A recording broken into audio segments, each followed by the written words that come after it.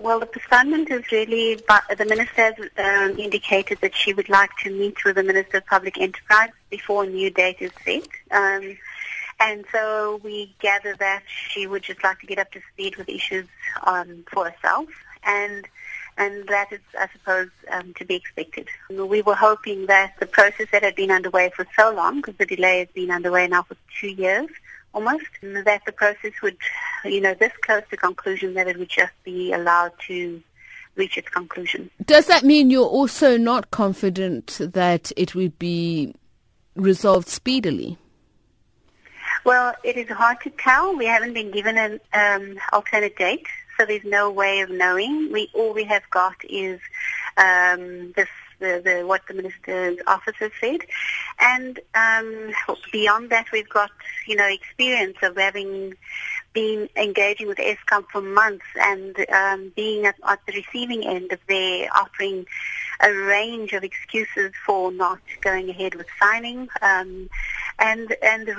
there have been reasons that they've offered that have been valid, these have been addressed by NERSA and by Treasury and the Department of Energy. So as far as we are concerned, the process of getting to conclusion should not be much longer, but we don't know now whether the Minister might take a different approach. And what will be the effect of the delay?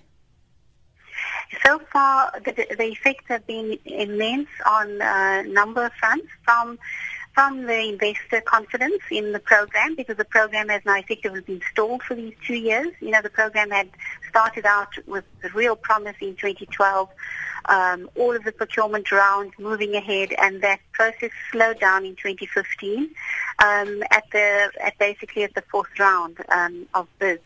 And although the law is very clear, the power is procured through the procurement process, and preferred bidders are selected, and then the process is meant to just go ahead to conclusion of power purchase agreements.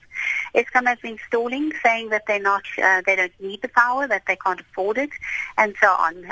And so that is. Those costs that are accumulated relate to the legal fees that relate to constantly updating the paperwork. From there to direct costs on communities that are waiting for the socio-economic development programs that are meant to be introduced as a co-benefit of the program.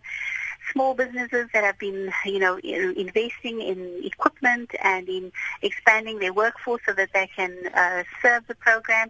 All of these effects are immense, and that is beside the release of the investment value, which is at 58 billion, and 15,000 jobs that could be created if the program went ahead.